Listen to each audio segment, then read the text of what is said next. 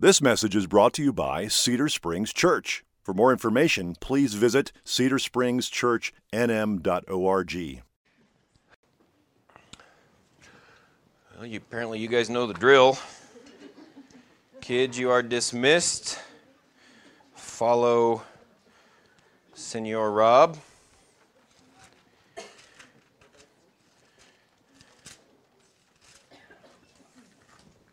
Well, good morning. I want to tell you, if you weren't there, you missed a great Claris conference. It was a lot of fun. I wanted to say, one thing that we learned there was about Paul boasting in his weakness. That God is glorified when Paul boasted in his weakness instead of his strengths. And it made me think about this church, and I thought I'd take a moment and boast in my weakness. I think it's really awesome that God would have such a friendly church with such an introverted pastor. That you guys talk and Marvin can't get you to be quiet, and visitors feel uncomfortable when they get swarmed. And I boast in that weakness of mine because it's all to the glory of God, and it shows His work here and not our own. So we're going to be in John chapter 1 if you want to start heading there in your Bibles. And as you're turning there, I want you to picture yourself this morning as a juror in a courtroom. Because a key witness bearing very important testimony has taken the stand. And just like every witness, this witness's time in the stand is going to consist of two elements. First, every witness has their credibility tested.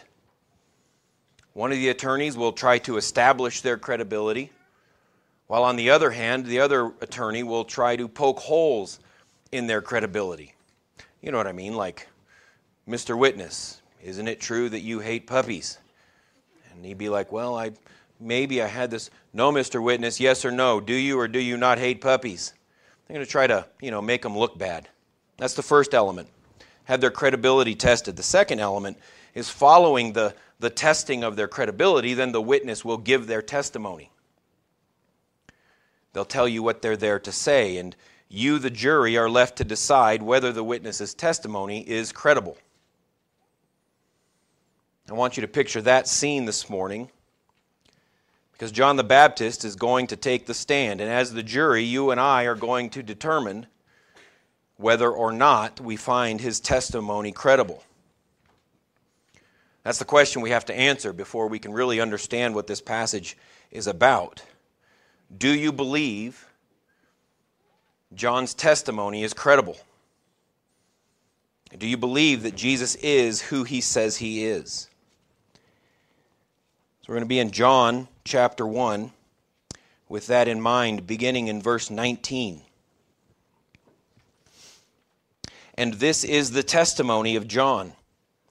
When the Jews sent priests and Levites from Jerusalem to ask him, "Who are you?" He confessed, and did not deny, but confessed, "I am not the Christ." And they asked him, "What then? Are you Elijah?" He said, "I am not." "Are you the prophet?" And he answered, "No." So they said to him, "Who are you? We need to give an answer to those who sent us. What do you say about yourself?" He said, "I am the voice of one crying out in the wilderness, 'Make straight the way of the Lord,' as the prophet Isaiah said." Now they had been sent from the Pharisees. They asked him, "Then why are you baptizing, if you are neither the Christ nor Elijah nor the prophet?" And John answered them, "I baptize with water, but among you stands one you do not know, even he who comes after me, the strap of whose sandal I am not worthy to untie." These things took place in Bethany across the Jordan, where John was baptizing. The next day he saw Jesus coming toward him and said, "Behold, the Lamb of God who takes away the sin of the world. This is he of whom I said, after me comes a man who ranks before me, because he was before me. I myself did not know him, but for this purpose I came baptizing with water, that he might be revealed to Israel." And John bore witness, "I saw the Spirit descend from heaven like a dove, and it remained on him. I myself did not know him, but he who sent me to baptize with water said to me, 'He on whom you see the Spirit descend and remain, this is he who baptizes with the Holy Spirit.' And I have seen and have borne witness that this is the Son of God." Let's pray. Heavenly Father, as we just sang, I pray that you would come and reign in our hearts, that you would make yourself known through your word, that you would again reveal our Savior Jesus to us and all that he is. Show us your power and your grace and your might and your mercy, your love, your sovereignty through your word, Father. Sink it deep into our hearts and cause it to change our lives. It's in Jesus' name that I pray. Amen. So first, look again, back up at verse 19, where, like I said, we the jury are being asked if we find John the Baptist credible enough to testify. As is normal in any testimony, the witness is asked to identify themselves.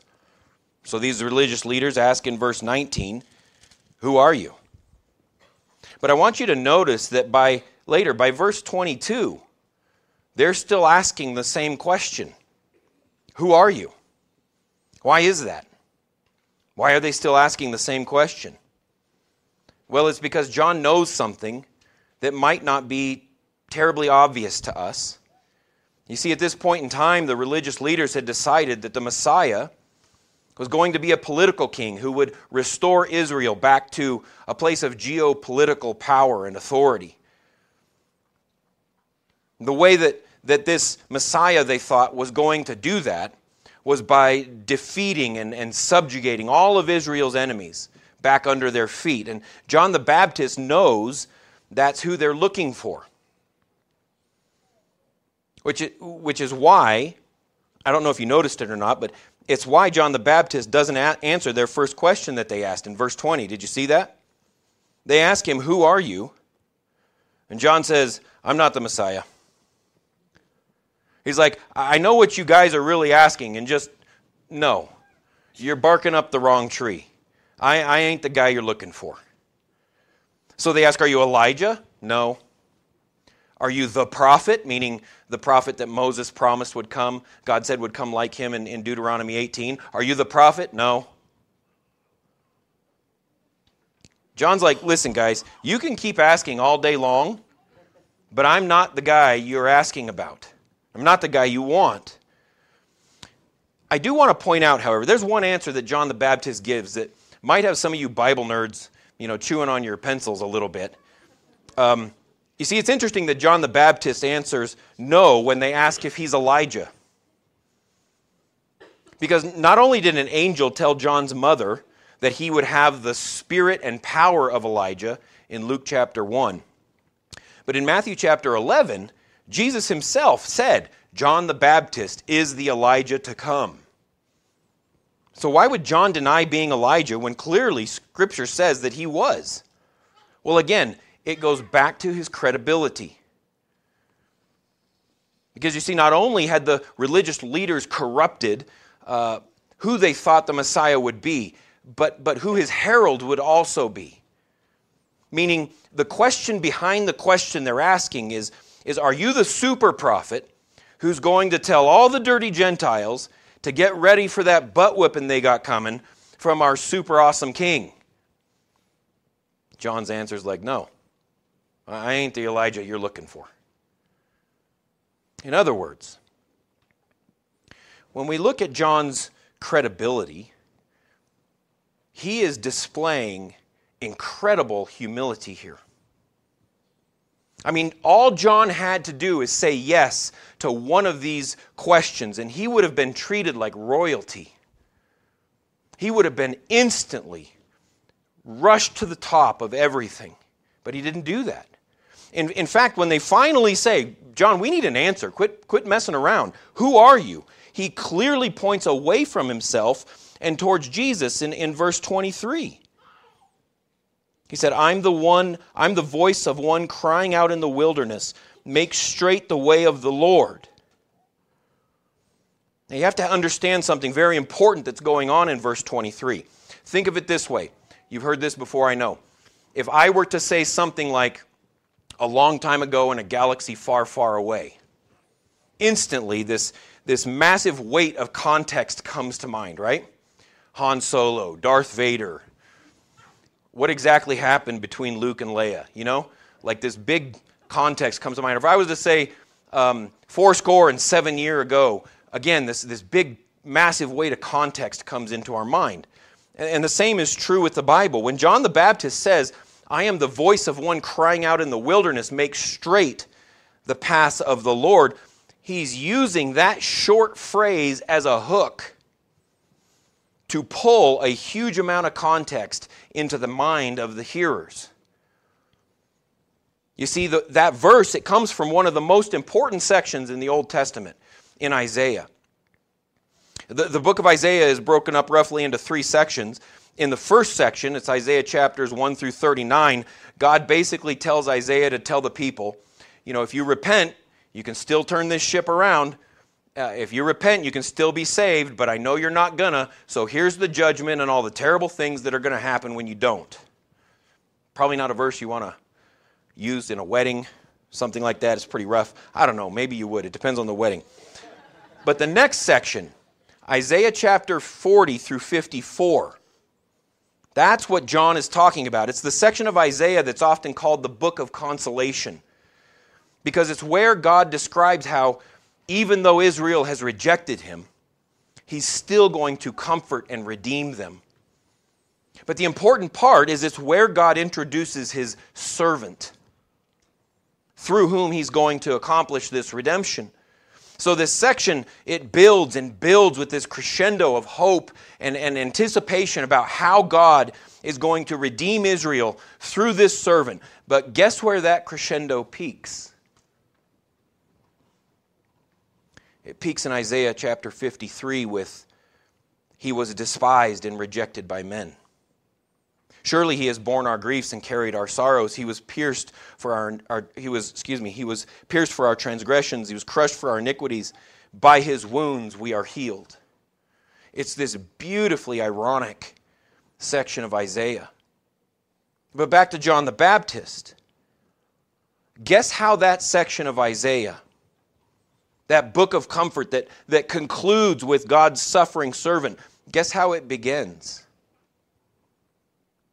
That whole section about God restoring his people through his suffering servant, it kicks off with, a voice cries in the wilderness, prepare the way of the Lord. So when these religious leaders ask John the Baptist who he is, John's answer is, I'm just an unidentified voice in Scripture who's crying out in the wilderness, get ready for this servant of the Lord. He's saying, I'm not even worthy to perform the most menial tasks. He's saying, listen, you guys are asking all the wrong questions. Enough about me. Let me tell you a little about the one I'm here to introduce in verses 25 through 27. In other words, when it comes to the credibility of John the Baptist, there is a lot to admire. He's incredibly humble. Even when pressed by these religious leaders, he keeps saying, it's not about me. It's not about me. My job is just to tell everyone the Lord is coming. In fact, he says in verse 26, you guys shouldn't even be talking to me. He's already here. You just haven't noticed him yet. But he wasn't just humble, he was also boldly honest. He took on the religious power brokers like these, and he called a spade a spade. He didn't care. He looked them right in the eye and told them they too needed to repent. And when they didn't, he called them a den of thieves. And it wasn't just these religious leaders. He also didn't even hesitate to take on the guys with the real power, the Roman rulers. In fact, he got his head cut off for telling Herod that seducing and marrying his sister-in-law was a sin and that he had to repent. In other words, John the Baptist was never a puppet for anyone. In fact, Jesus himself called John the Baptist the greatest man who ever walked the earth. So how about you? Do you believe John the Baptist is credible? Do you believe it's worth listening to his testimony? Because the resounding answer from Scripture, much less Jesus Christ himself, is yes. He is absolutely credible. John is humble even when fame is dangled in front of him, and he's as honest as they come. So honest that he didn't even care if it cost him his life. So do you find John the Baptist credible enough to testify? Because, like I said, now that his credibility has been tested, he's ready to give us his testimony in verses 29 through 34. And all we have to do to understand the thrust, the point of John the Baptist's testimony is to look at the bookends, the beginning and the end of his testimony. Look, he begins in verse 29 by saying, "Behold, the Lamb of God." And then he ends his testimony in verse 34 by saying, "I have seen and borne witness that he is the Son of God." In other words, listen, it took us a little extra time to get here. But if you find John the Baptist credible, then his testimony, and therefore the point of this passage is this: Jesus Christ is both your Lord and your Lamb. That's the point of John the Baptist's testimony. Jesus Christ is both your Lamb and your Lord. Look again at what he says in verse 29. He says, "The next day he saw Jesus coming toward him and said, 'Behold, the Lamb of God who takes away the sin of the world.'" Now we got to be a little careful here because this verse is sometimes corrupted into meaning something that it doesn't. John the Baptist's reference to Jesus taking away the sins of the world, it's not a description of who he died for. He's not talking about a universal salvation where Jesus died for everyone's sins. It doesn't matter what they think or do or believe. That everyone's saved. That's not what it means. No. He's contradicting the religious leaders' expectation that the Messiah was only coming for the Jews. Again, remember, the religious leaders thought the Messiah was going to wipe out all the Gentiles. But John the Baptist is saying no. In fact, not only is he not going to wipe them out, but he's going to forgive their sin too. In other words, this person John the Baptist is talking about was going to take away the sins for all who would believe, even those who persecuted the Jews. Now, it's really easy for us to look down our noses at these hypocritical religious leaders who had no idea who Jesus was and who he was coming. Those idiots, why didn't they know? I'd like to really put ourselves into this scene, into the shoes even of these religious leaders. I want you to listen to this story from a lady named Corrie ten Boom to really understand how the Jews felt. Now, many of you are familiar with Corrie ten Boom. She and her sister, Betsy, they used their home to hide Jews during World War II, for which they were eventually arrested, sent to a Ravensbrück concentration camp where eventually her sister died of starvation. But listen to how she describes an experience she had in 1947. This is after the war in Germany. She wrote, "It was 1947 and I had come from Holland to defeated Germany with the message that God forgives. It was the truth they needed most to hear in that bitter, bombed-out land, and I gave them my favorite mental picture. Maybe because the sea is never far from a Hollander's mind, I like to think that that's where forgiven sins were thrown. When we confess our sins, I said, God cast them into the deepest ocean, gone forever. The solemn faces stared back at me, not quite daring to believe. There were never questions after a talk like this in Germany in 1947. People just stood up in silence collected their wraps, in silence left the room. And that's when I saw him, working his way forward against the stream of others leaving. At first I saw the overcoat and the brown hat, then the blue uniform and the visored cap with its skull and crossbones.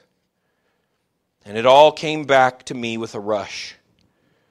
That huge room at Ravensbrück with its harsh overhead lights, the pathetic pile of dresses and shoes in the center of the floor, the shame of walking past this man naked. I could see my sister. I could see her frail form ahead of me, ribs sharp beneath her parchment skin. Betsy, how thin you were. Betsy and I had been arrested for concealing Jews in our home during the Nazi occupation of Holland, and this man had been a guard at Ravensbrück concentration camp where we were sent. But now, he was standing right in front of me, hand thrust out. A fine message, Fräulein. How good it is to know, as you say, all our sins are at the bottom of the sea. And I, who had spoken so glibly of forgiveness, fumbled in my pocketbook rather than take that hand. He would not remember me, of course. How could he remember one prisoner among those thousands of women? But I remembered him, especially the leather crop swinging from his belt. It was the first time since my release that I had been face to face with any of my captors, and my blood seemed to freeze. You mentioned Ravensbrück in your talk, he said. I was a guard there. No, he did not remember me. But since that time, he went on, I have become a Christian. I know that God has forgiven me for the cruel things I did there, but I would like to hear it from your lips as well, Fräulein. Again, the hand came out. Will you forgive me? I thought, Betsy had died in that place. Could he erase her slow, terrible death simply by asking? And I stood there. I, who needed my sins to be forgiven every day, and could not. Now I tell you that because the people of Israel had been subjugated and enslaved and persecuted for centuries by people like this Nazi guard. And so, very much the same, forgiveness was the last thing on their mind. They couldn't either. But you know what John's saying? God could. God could forgive them. And as persecuted and hated and abused as people like Corrie ten Boom or even Israel was, God was infinitely more. Yet God could forgive that Nazi soldier and millions more like him.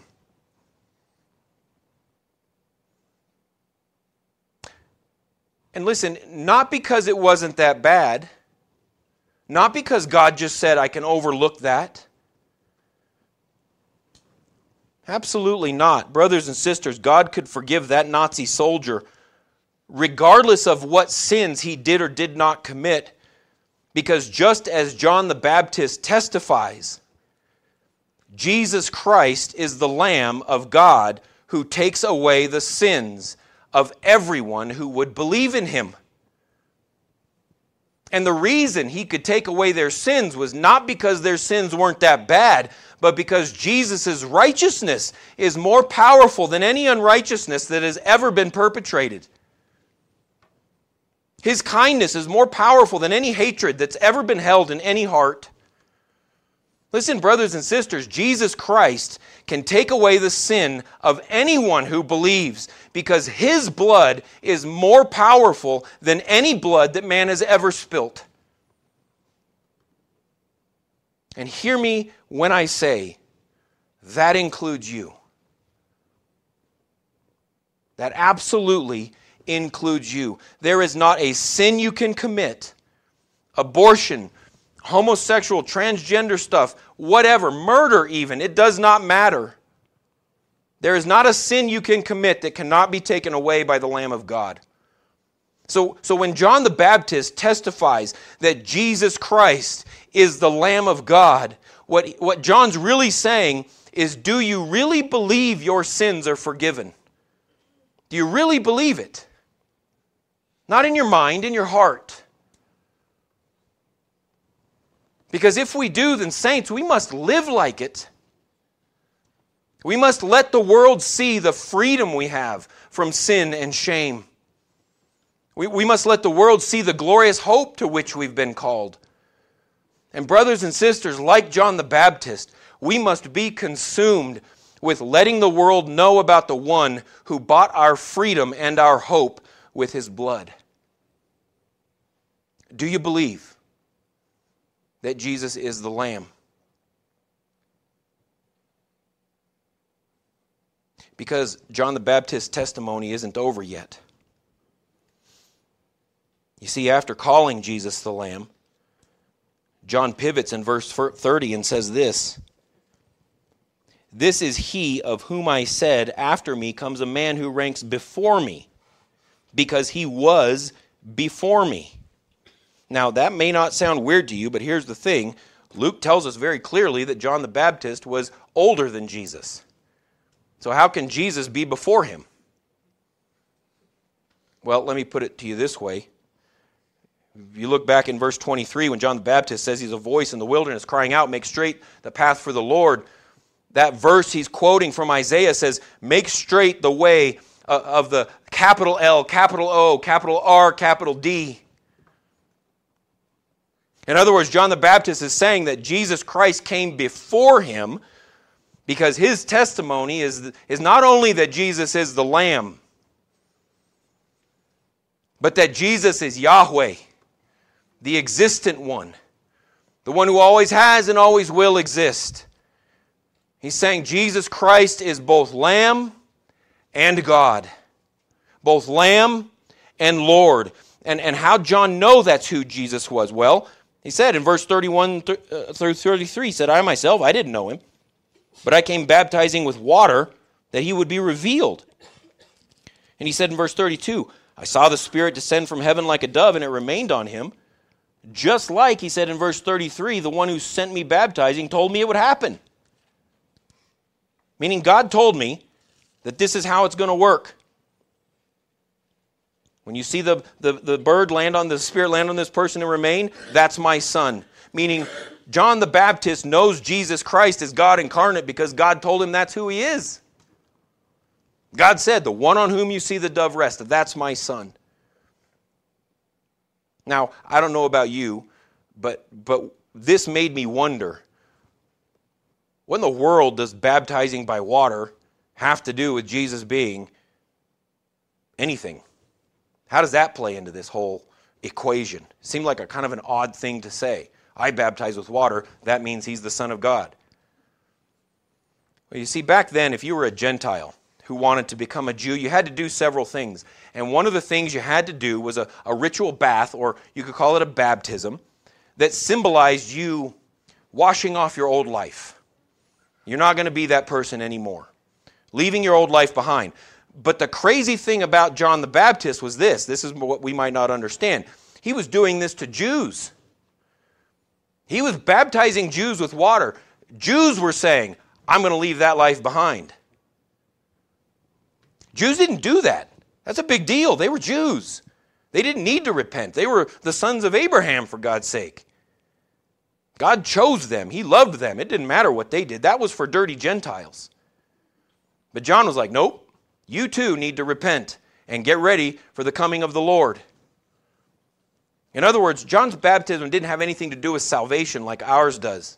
John's baptism was simply an outward display of the people, including the Jews, that they recognize they need help from the coming divine Savior, from God himself. God's people needed God's help. That's what he's saying. And so who does John say showed up in verse 34? "And I have seen and have borne witness that this is the Son of God." So I ask again, brothers and sisters, do you believe in the testimony of John the Baptist? Do you believe what he's saying is true? Because here's the thing. A lot of people, Christians included, they're cool with the Lamb, not so much with the Lord. They're cool with the Lamb telling them their sins are forgiven. I like that part. That makes me feel good. But not so much with the Lord telling them how to live their lives. And I'm sure you can probably think of at least a few people that fit that mold. But humor me for a minute. Think really hard about how you feel about Jesus being your Lord. Like wives, think about the last time your husband said something to the effect of, I don't think you should do this or that. And your heart just erupted inside. How dare you tell me how to live my life? Or husbands, when your wife said something like, I don't think your priorities are in the right place. You're missing too much church. You're spending too much time or money in these places. And everything inside of you just boiled up like, look who's so holy and never does anything wrong. Or what about when someone God has placed as an authority in your life says, I'm pretty sure the Bible says you should do this or you shouldn't do that. And your guts just scream out, who are you to tell me what to do?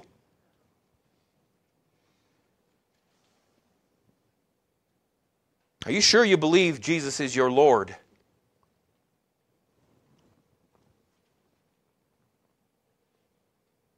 What about when Jesus tells us not to look for security or hope in the people of this world, yet our hearts are still washed to and fro as the political waves like sea billows roll? Or what about when Jesus says not to store treasures up on earth, yet we have this incessant need to keep buying things?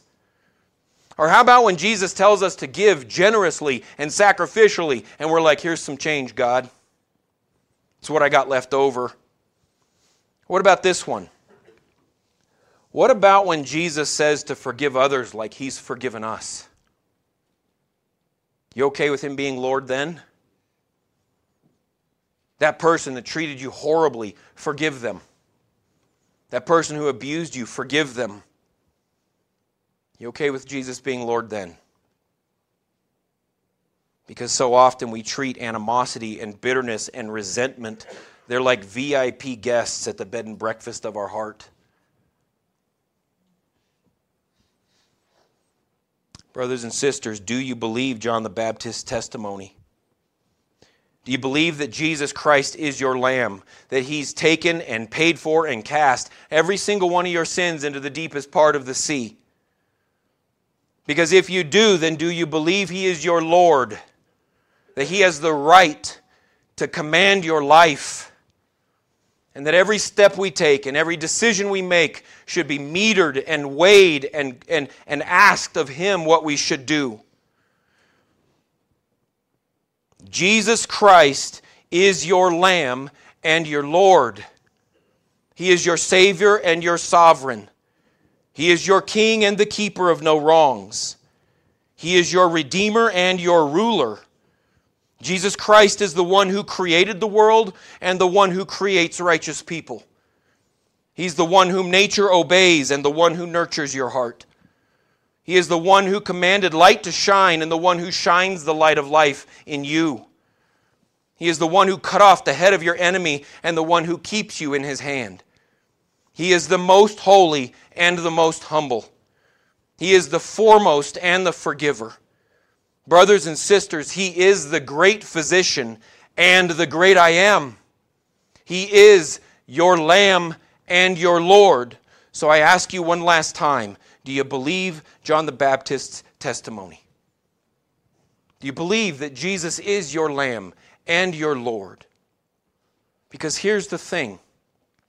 It's so hard for us to grasp that as difficult as it can be to submit our guilt to our Lamb and our lives to our Lord, as difficult as that can be, let me tell you something. You've never felt joy like the joy found in obeying your King. Freedom. Don't get me started on freedom. There is a freedom to be found and experienced in conforming to His will that you've never had. There is bottomless hope. There is eternal rest. There is a peace that surpasses understanding that's found only in submitting to His authority. So let me close by showing you maybe just an example of what that joyful submission looks like, that conforming freedom. Earlier, we left Corrie ten Boom standing there, the hand of that Nazi soldier outstretched, asking her to forgive him, and her saying in her heart, I can't. But she continued. It could not have been many seconds that he stood there, hand thrust in my chest. But it seemed to me it seemed hours as I wrestled with the most difficult thing I had ever had to do. I had to do it. I knew that. The message that God gives has a prior condition, that we forgive those who injured us. If you do not forgive men their trespasses, Jesus says, neither will your Father in heaven forgive yours.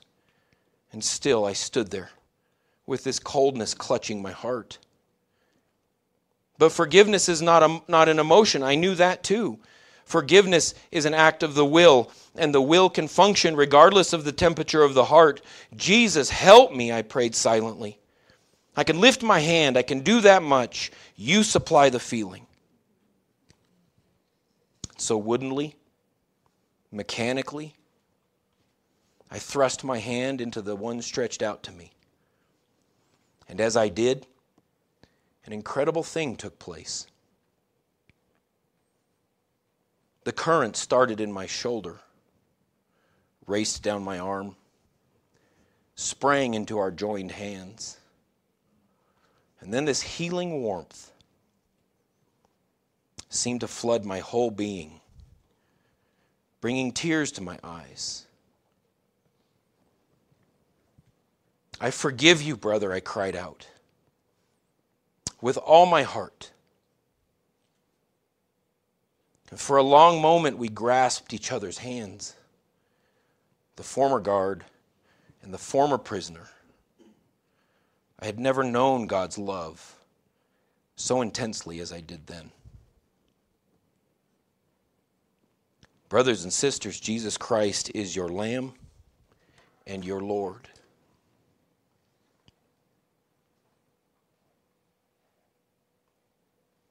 So lift your eyes to heaven and see the Holy One eternal. Behold the Lord of majesty exalted in his temple. Now see the King who wears a crown, one made of shame and splinters. The sacrifice for ruined man, the substitute for sinners. Now see the Savior lifted up, the Lamb who reigns in splendor, the hope of every tribe and tongue. His kingdom is forever. Stand with me and let's make that our response.